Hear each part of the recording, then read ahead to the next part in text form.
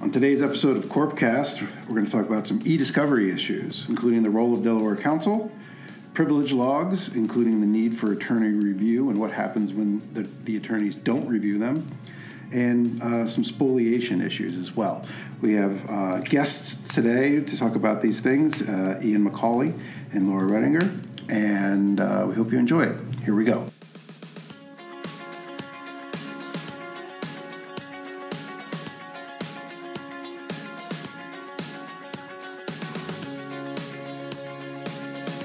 Hello, and welcome to Corpcast.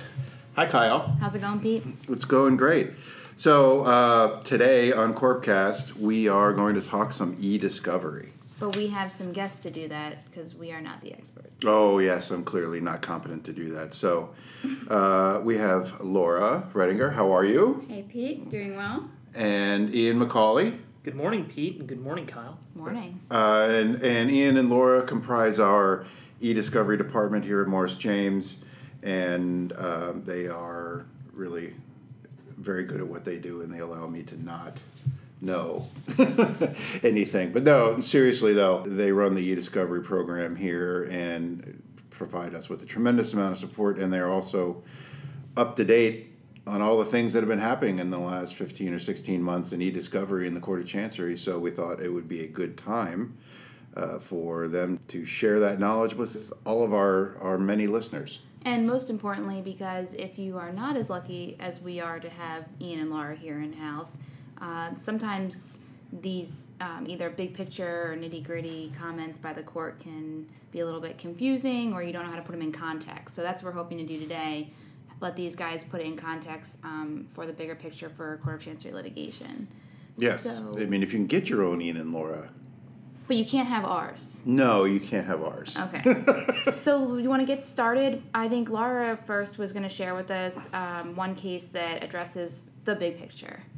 Yeah, thanks. Let's dive right in. So the first case is Flax versus Pet 360.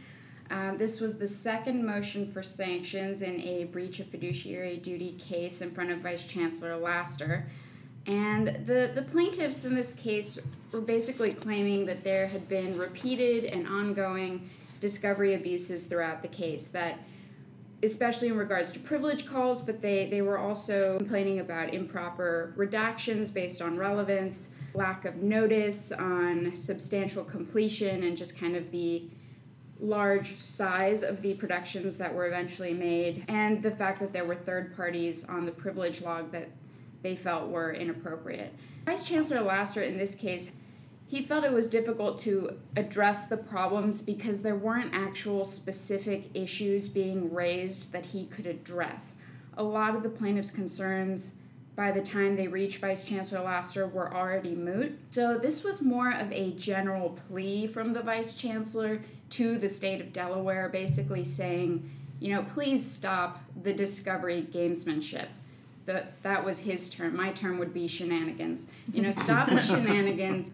Unfortunately, firms are getting more aggressive, not only in Delaware, but throughout the United States in their discovery calls, and it is trickling down to Delaware. So, I think that was the main idea that came from this case, was basically stop it. He did say that what would be appropriate in the case would be for the defendants to certify that their discovery was substantially complete. So you can't ask a party to certify that all documents have been produced. That's just, in our day and age, that's not realistic. But he is saying, the attorneys should certify that substantial completion is done to the best of their knowledge. There was also a reminder, and I think this is a common theme throughout our cases, that senior Delaware counsel are responsible for the work product of the entire team. And that includes contract attorneys. Of course, it includes your own firm, but it also includes the contract attorney team. So, Pete, you're not totally, off the hook. You do have a role to play. Oh. And I guess the final note I would say about this one was his statement that relevance redactions are, quote, terribly dubious. We're going to talk later about the medical algorithmics case with Chancellor Bouchard, but this was another case where Vice Chancellor Laster is saying, redactions, especially when there's a confidentiality order in place, there's really no place for relevance redaction. From my perspective, this case is kind of a mission statement for the court. Vice Chancellor Laster basically points out, as Laura said previously, that some bad things with regard to discovery have made their way to Delaware, and he sees the court's role and Delaware Council's role as kind of clamping down on those practices. Which kind of leads us into the next case, which is another Vice Chancellor Laster case. A common theme with the Court of Chancery is that many important e-discovery cases that come out are Vice Chancellor Laster cases. He takes a keen interest in the subject. So the next case was the James v. National Financial case from late 2014. The case essentially did two things. It first clarified, again, Delaware Council's role in the discovery process, and it also addressed sanctions. So the case involved failure to produce a single document. The document's production had been ordered by the court. An affidavit regarding collection and production of that document had also been ordered by the court. And the party failed on both counts. When you say a single document, that doesn't mean that 0 documents were produced. It was... Correct. This was a specific Excel document that was of particular import. Right. And, after the court ordered its production and an affidavit about its collection and production, the document had not been produced. During the case, Vice Chancellor Laster again said that it was very, very important for Delaware Council to be involved in all aspects of not just the discovery process, but the entire case. He said that there's really no such thing as local counsel in Delaware, and that Delaware Council cannot see itself as a mail drop.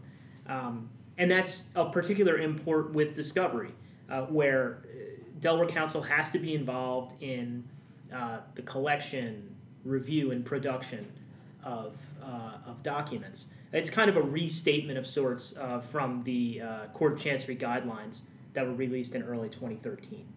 Vice Chancellor Laster also addressed sanctions. He said that default judgment would have been warranted in this case, but he followed the Delaware Supreme Court, which states that when two remedies are available, to choose the less onerous one, which is what the Vice Chancellor did here. They granted an adverse inference regarding the missing document as well as attorney's fees. And so, Ian, the role of Delaware Council specifically extends to taking an active role in privilege log review. Isn't that right? Sure, and that leads us into the Mitchell Bluestone case, which was kind of part of Vice Chancellor's salvo in late 2014. This came out a week after the James v. National Financial case. This case, as Kyle alluded to, dealt with the very exciting world of privilege logs. A deficient privilege log had been produced by a party. They had gotten, I believe, 4 cracks at revising the log, and they just couldn't get it right. And so when the motion came, the defendant asked that every single document that had been placed on the log should be produced in full, because the descriptions were just not nearly sufficient to allow any type of analysis of whether the document was actually privileged. The court did not grant that type of remedy, but it did find that at least some of the documents on the log were so poorly described that they would have to be produced in full. It relied on the Clegg case from 2010, in which 97% of the documents on the log in that case had one of 5 rote descriptions just over and over again. And bad faith was found in that case. This case, Vice Chancellor Laster differentiated this case from that case and said that there was no bad faith here. It was just a deficient log, or at least specific descriptions on the log were deficient. And those that were inadequately described were produced. I think, one of the things that you can take from the James and the Mitchell Bluestone case is that the court is going to probably give you a little bit better result if you're the one who's on the receiving end of the motion to compel on a privilege log if they think you're trying. Your effort in trying to get it right is actually going to show up in the log. Yes. Right? And so with the Clegg case from 2010, looking at it, it was all the same descriptions, which, would lead the court to say you didn't really try. You just said cut and paste and do it that way. Whereas here, there were different descriptions. They weren't good enough, you could tell that somebody had actually gone through it and tried. Correct. The effort was apparent. Right. The effort was apparent, which is why bad faith was not found. Right. And that was another case, again, where the court, again, emphasized Delaware counsel playing the role and kind of being the guardian and the gatekeeper to make sure that all of these processes are done in the right way.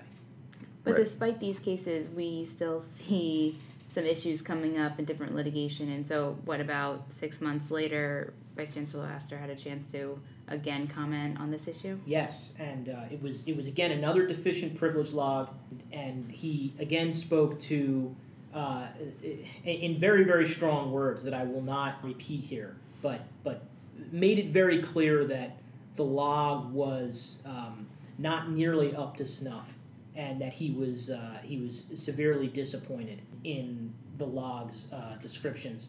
He also stated in that case, and it's again kind of describing what he had talked about in the PET 360 case, was that the court will not be complicit in this type of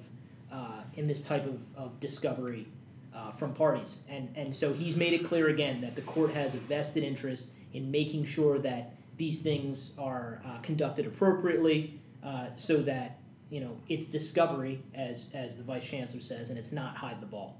One of the things or parallels that I'm seeing, and if you've listened to our other Corpcast episodes, we've been talking about the potential end of disclosure-only settlements, and that was sort of a wave that was slowly building amongst various transcript opinions, and then it reaches its way into some written opinions, and then next thing you know, you get the Trulia case. And it's not just Vice Chancellor Laster, but he's the one who's been most vocal about it, about, making it clear that it is a Delaware counsel role to make sure that the privilege log in particular and discovery in general is done in accordance with the court's expectations. And this is not a new thing. It's in the guidelines. That's on the Court of Chancery's website, their fancy new website, by the way. And it was put in there for the specific purpose of giving Delaware counsel something to take to your out-of-town co-counsel and say, look, we're not just saying, we want to be involved in this so we can increase our fees. The court is actually telling us we need to be involved, and I'm going to be the one who's yelled at, not you, if it doesn't get done right. It's going to yell at you anyway, Pete. Well, the court. Well, yes, that's clear. The guidelines were a couple years ago, at least, and we still see these cases even in 2015, where a court's saying Delaware counsel needs to play a bigger role, and at some point it's going to end badly for somebody, sort of like in Trulia, where that disclosure-only settlement wasn't approved. But that's at least the way I see this, the way this is going, if the court at some point just gets frustrated and says, you guys aren't listening. Sure. I mean, you can only make so many warnings, and this has been going on now for years, so I agree. At some point, somebody's going to be found to have totally waived their privilege, something much more, that'll be in an opinion, obviously, rather than in a transcript, but that's the way it's going. I did want to speak quickly to something you brought up, which is that the idea for Delaware counsel to be involved in the privilege log is obviously not something to drive up fees, and that is something that out-of-town counsel may be concerned about. The whole idea of why the court is pushing on this issue is that anyone who has been through this process, and I feel for anyone who has, and we all have been through it, knows that more often than not, the drafting of the privilege log is the most time-intensive of the case, and it's the most costly to the client. And oftentimes, if the product, as we're seeing here, is not the best end product, how well are you really serving your client to try to claim privilege on half of your documents, just throwing a number out there, and then trying to describe what are clearly non-privileged documents. So the court is really involved in this because they know that privilege logs sink cases. Budgets are spent on drafting deficient privilege logs. And by having Delaware counsel involved and holding everyone to account, the idea is to reduce the cost, get it right the first time, and actually litigate these cases. Excellent. Great. Well, I think we've probably heard enough from you, Ian. So let's go back to Laura. Thanks, Pete. And I think we're going to shift away from the privilege logs now to talk just a little bit about kind of more preservation and collection. So the first case we wanted to talk about was Kandiki v. Sewer. This was a Vice Chancellor Parsons case and a motion for sanctions in a contract action. The original motion was due to the loss of a cell phone and the text messages on that cell phone, in addition to the loss of some emails. Vice Chancellor Parsons discussed, the adverse inference where a party intentionally or recklessly destroys evidence. And I think recklessly was really what he was focusing on in this case, where he defined recklessly as a conscious awareness of the risk that one's action or inaction may cause evidence to be spoiled or destroyed. And he felt that in this case, the plaintiff was reckless because after an anticipation of litigation had arisen, and obviously at that point there's now a duty to preserve, he intentionally deleted emails and he unintentionally, presumably, lost his phone. And so while there was no bad motive kind of tied to the loss of the phone, there was also no explanation as to why the phone wasn't preserved or backed up in some way in the first place. So, and I think what added to it was the fact that this was after discovery was stayed and counsel had assured the court that there was going to be no concern about evidence being destroyed or materials being lost. So, and I think the Vice Chancellor said in a footnote that had they even given some evidence that they had in good faith conferred, they had in good faith, determined and concluded that it just wasn't practical to preserve the phone, or given some evidence that they had put some thought behind the decision to not preserve the phone, that may have been enough to avoid kind of the decision that this was reckless. But I think it was just the absence of any action. And I believe there were a couple of years had gone by. So the fact that they had not acted in some way to preserve the cell phone was what gave them the ability to say that it was reckless. The defendants argued that there was no prejudice because several third parties had been subpoenaed. I think it was somewhere around 47 third parties had been subpoenaed. And so, the plaintiff could have gotten this evidence from any of those parties. But of course, the court pointed out that third parties aren't under the same obligation to preserve evidence, and they could have been deleting documents in the ordinary course of business, so that was not a substitute. In the end, he said, despite the fact that he felt this was reckless destruction of evidence, broad adverse inferences were not necessary in this case. He was able to draw more narrowly tailored inferences throughout his opinion, and of course he did allow fee shifting for bringing the motion for sanctions. Right, in that case, I think, I don't know that he needed to have any adverse inferences defined against the defendant on the merits anyway, which, made it easier, I think, for him to say they're just narrowly tailored adverse inferences. And that case brings up an interesting point, too, aside from the spoliation issue, is the idea that your phone and your text messages aren't discoverable or too hard to preserve or too hard to collect. That's really kind of going by the wayside, and the court's expecting those materials to be available, right? That's right, and I think this goes very nicely into the next case. The issue is that the source of where that relevant information comes from is not what matters. It's still relevant at the end of the day, and it's our duty to preserve that information and to collect it and to produce it. Great. So as Laura pointed out, there are numerous different ways that people are communicating now, and most, if not all of them, are discoverable. Obviously, we just talked about the preservation and collection and production of text messages, which people are using more and more every day.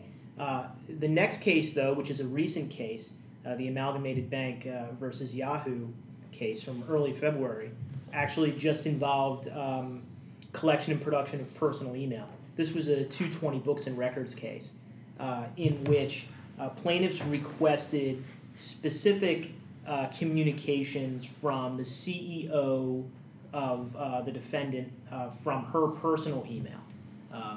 It was believed that she was conducting personal or business communications on her personal email, and that was primarily the argument that it wasn't discoverable, that they didn't need to produce it. It was personal email, and that's just not appropriate for this type of litigation, particularly in a 220 action. Typically, the scope of discovery in a 220 action is much more narrow than a plenary action, which is guided by Rule 26. However, the court found that the business discussions on the personal email account were discoverable, and that those communications were needed to fulfill plaintiff's proper purpose.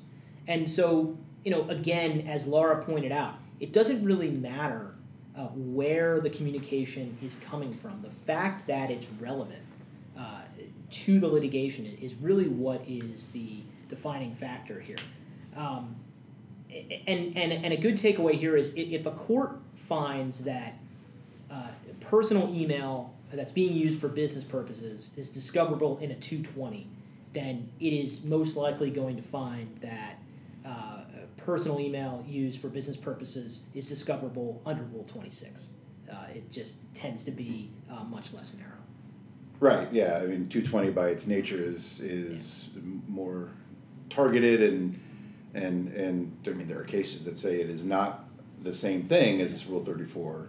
This case really is a good summary of powerful people using their personal email, thinking that they're kind of insulated from those communications being discoverable. And we know, particularly here in Delaware, that there are people who sit on boards who are non-employees who typically use personal email, whether it's Gmail or Yahoo or AOL. And it's just something that every lawyer needs to keep in mind during the custodian interview process. I'm hoping that it was Marissa Mayer's email. I'm hoping it was a Yahoo account. I'm hoping it was too, Yeah. just for, But before we move on, I also did want to mention that part of I think what is making the text message preservation, and also even this one, although to a lesser extent than the texts, is that the advances in technology have made this information much more collectible than it was even 2 years ago. Because I remember, Ian, we were talking a couple years ago about getting somebody's phone, having a forensic copy of that made, and they said, oh, it's going to be 2 days. Sure. And it's going to cost some extraordinary amount of money. And, for a guy, if you're representing somebody who is a officer of a publicly traded company, or even, somebody who lives by the phone, or the concept of them not having their phone for 2 days, or having to borrow some other phone or use a burner phone for 2 days with a new number and all that other stuff it's like, that's not happening. I'm not giving you my phone for 2 days. But now it's a couple hours. Yeah, it really depends upon what they're attempting to capture on the phone and where those messages live, whether they're on the phone or whether they're backed up somewhere. But the technology is now to the point where it's rather, most e-discovery vendors will offer the service. Whereas a couple years ago, if you went to a specific e-discovery vendor, they would say, we don't have that know-how, or we don't have the software to do it. We're going to have to ask around. It was a much more laborious process. Right, which goes into the court's calculus of, is this really something that can be obtained, and how hard, is it to get? Which, is, I think, always going to be part of the court's thing. It's like, backup tapes. Sure. kind of thing. Like, we're not going to make you go to backup tapes unless there's a pretty darn good reason for you to do it. And it's similar to the personal email accounts. I mean, a couple of years ago, grabbing a webmail account was, kind of a bear to do that. It was a difficult task.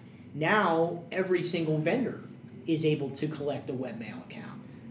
They may not be able to collect it in a way that would be similar to someone using an Outlook account, but it's become commonplace. Right, and actually, it's, in many ways, it's easier to do that because you can do it remotely and you don't even need to all be in the same room. Sure. So, all right. So, Laura, we're going to go back to you on the fifth motion to compel in a case. Ooh, Yes. that sounds fun. Fifth motion to compel. This is in ISN Software, the appraisal litigation in front of Vice Chancellor Glasscock. The petitioners in this case had basically brought to the Vice Chancellor's attention several questionable practices throughout the discovery process, which of course culminated now in a fifth motion to compel. After the third and fourth motions to compel, the Vice Chancellor had ordered a limited forensic examination be conducted, basically to determine whether there had been any spoliation or inadvertent destruction of evidence. But then, after that process was complete and several depositions had been taken, it became clear that the whereabouts of several of the custodian's former laptops were either unknown or destroyed. So while the respondents were saying that, it's everything just gets rolled forward onto a custodian's new computer when they switch from an old computer to a new computer, I think the Vice Chancellor still had the same concern as with the third and fourth motions to compel, which was always the question he was asking is, are we creating an evidentiary universe from which I can render a just opinion? And the issue, though, in most spoliation cases, it's known what's lost, and because of that, it's then known what the likely harm is. And this case is more of an issue of just a party not being forthcoming and not being transparent with the information. And the fact that it was so difficult to get the information from the party raised concerns. And so the Vice Chancellor was basically warning counsel that they need to do an exhaustive search for what is missing, and they need to do their best to alleviate those concerns that had been raised. So the remedy at this point was fee shifting. The Vice Chancellor wanted the parties to move to depositions, and if there were depositions that had to be continued due to the missing data, then maybe further fee shifting would be in order, but that at this point burden shifting would be a little bit difficult to determine. They really needed to get through discovery, try the case, and then determine whether burden shifting would be appropriate. Okay, great. And then we have Ian. Yes. The medic algorithmics. Before we move on to that, I just wanted to add one more thing to what Laura was saying, and the ISN case, in my opinion, is a good further analysis by the court with what it means with regard to self-collection.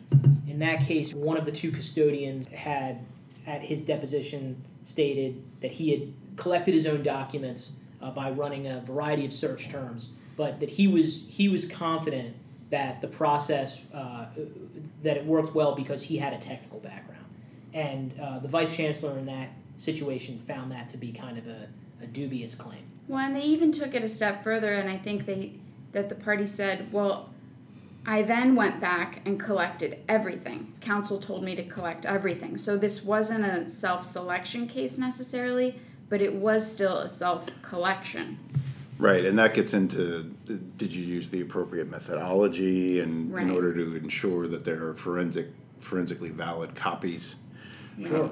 We could have a whole Corpcast episode just on that. No, but we don't want everybody no. to fall asleep. They'd be driving and then they would veer off because Yes. Yes.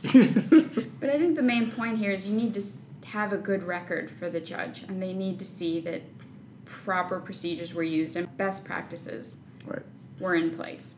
Show your work. Yeah, well, as Vice Chancellor Laster has repeatedly said, that type of information, that is not work product.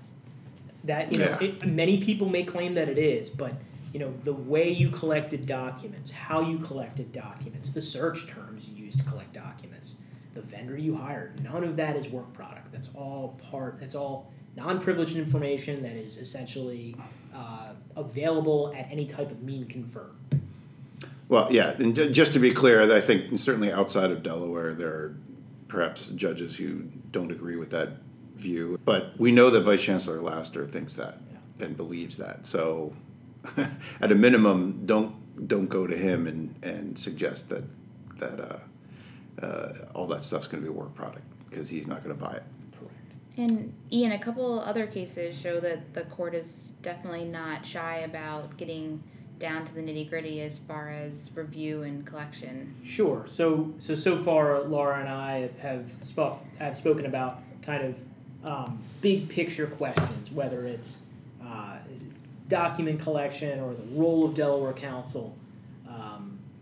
But this medical rhythmics case that you've heard mentioned a couple times during this recording, it really gets into the idea of document review and redactions. And it's very rare to find a court talking about those nitty-gritty issues. We often forget that, obviously, after all of the collection happens and the negotiation over search terms happen, that somebody has to go through these documents. And that's essentially what this case was about.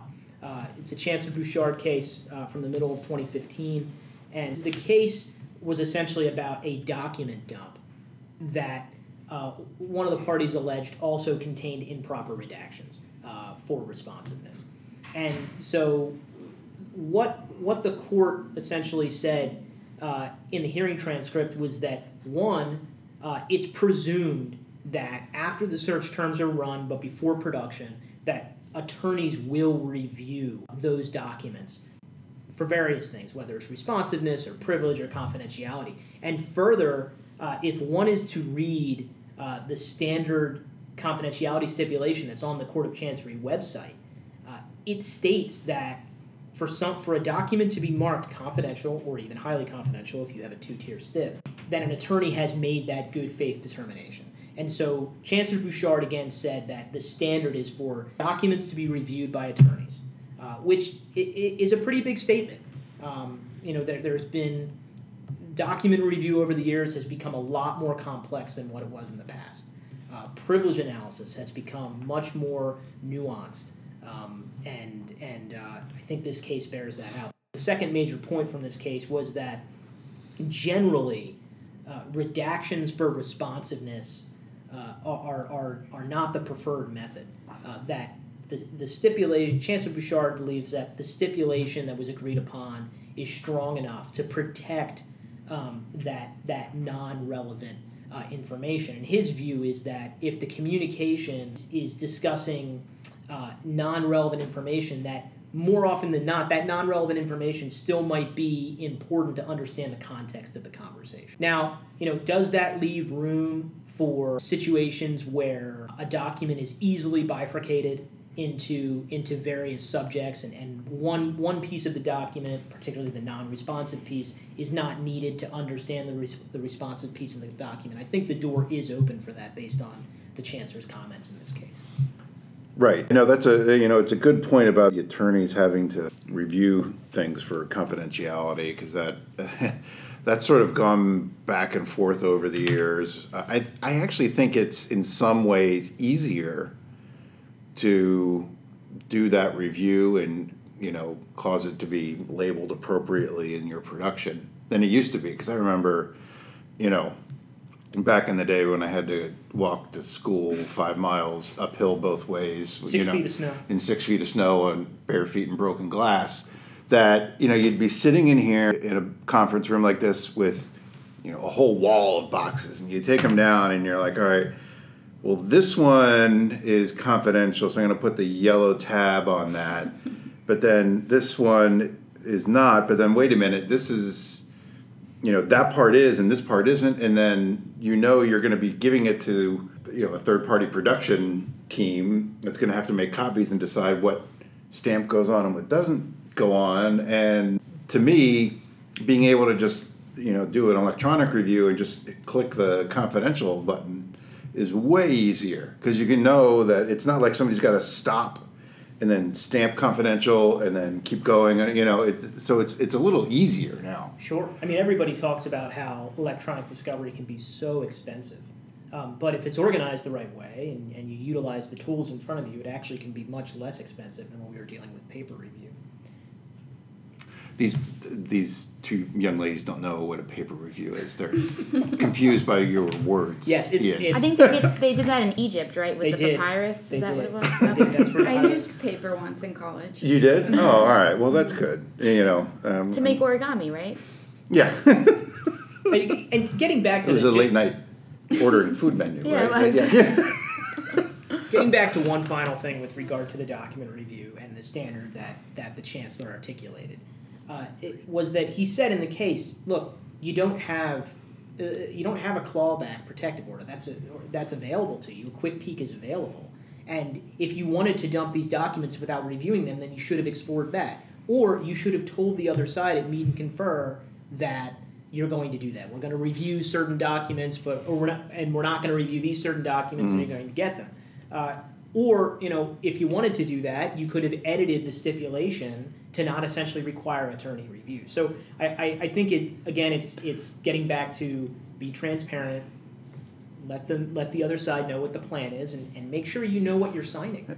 Well, and also, what I hear you tell associates all the time is to think about what your plan for production is before you enter into these stipulations or just use the form agreement, right? Sure. So, you need to understand, have those custodian interviews, you need to understand the scope of your production so that you can make a good call and you can negotiate in good faith knowing what your plan is. I know just from experience that at times attorneys are reluctant to engage in those negotiations because I guess they feel that it's revealing something about what they've done or how they're going about the case. But to me, if you have all your ducks in a row and you say, look, we've gone through and this is what our plan is and this is why we have that plan and this is why the plan makes sense, right?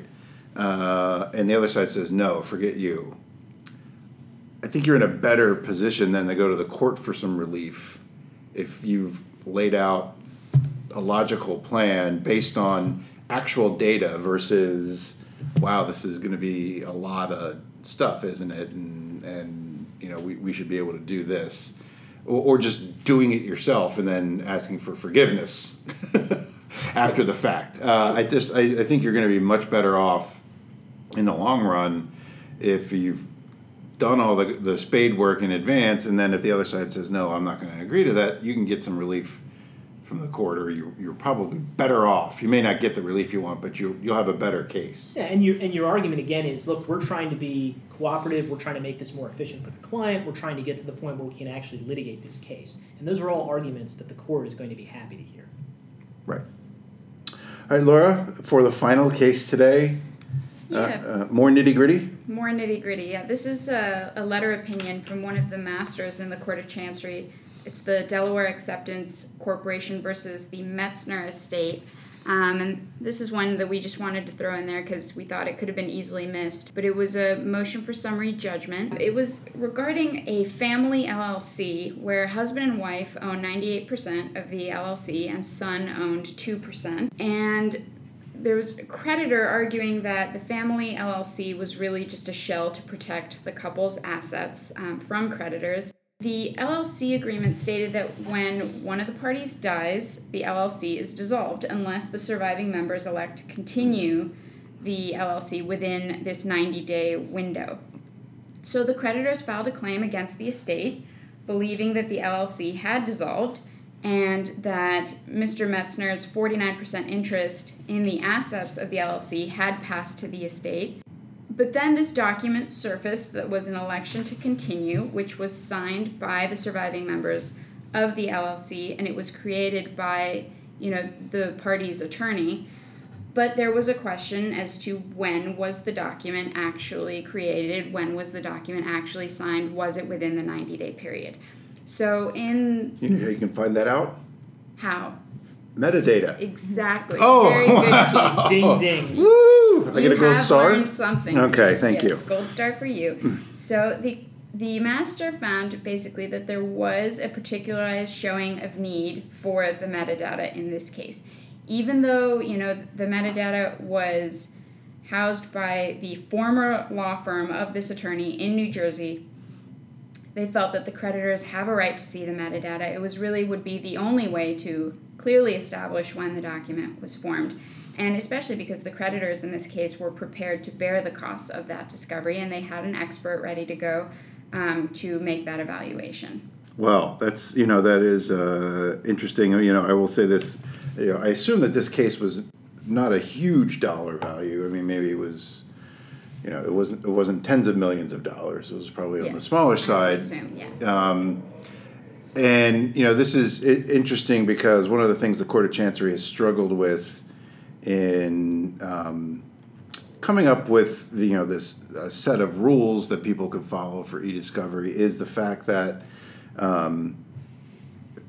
while the Court of Chancery is known for these huge corporate takeover cases involving billions and billions of dollars, it also does hear these smaller cases, and this is a claim against an estate, right? And so most estates probably are not worth all that much, and so the question is, well, how do we then get the data and the discovery we need for a smaller case? And if we have a one-size-fits-all rule, doesn't that make it, effectively uneconomic to litigate the smaller ones? And so there, this, appears to be an interesting way to bridge the gap by saying, all right, well, this particular document, you can get the metadata for it. It's certainly proportional to the needs of the case. Right. Right. And there, even though the Court of Chancery rules don't have the specific reference to proportionality that the new federal rules have, that is always, I think, been a guiding influence on the way the court approaches these things. Right, and one other just interesting point for this one is that even though this was the metadata of a document belonging to a law firm, clearly she felt that there was no attorney-client privilege issue here as it relates to the metadata. Oh, interesting. Well, great. Well, Ian and Laura, thank you guys so much for enlightening us on e-discovery issues. I feel like I know way less, actually, not because you haven't educated me, but I know that there's got to be a lot of more stuff out there. Thanks again, and hopefully we'll hear from you soon, because I do know that there are some cases in the pipeline that will be coming out in the near future, and maybe we can revisit this topic later. Thanks for having us. Thanks for being here, guys. Appreciate it. We appreciate it. So if you have questions, want to suggest a topic, or want to give us feedback, you can reach us at corpcast@morrisjames.com. You can also follow us on Twitter at DECorpcast, where we will put links to podcasts and information relevant to Delaware law. You can get more information on our firm's blog, DelawareBusinessLitigation.com, or be the first to know about content by subscribing to Corpcast through iTunes or any podcasting app. Thanks, and we hope to see you again soon.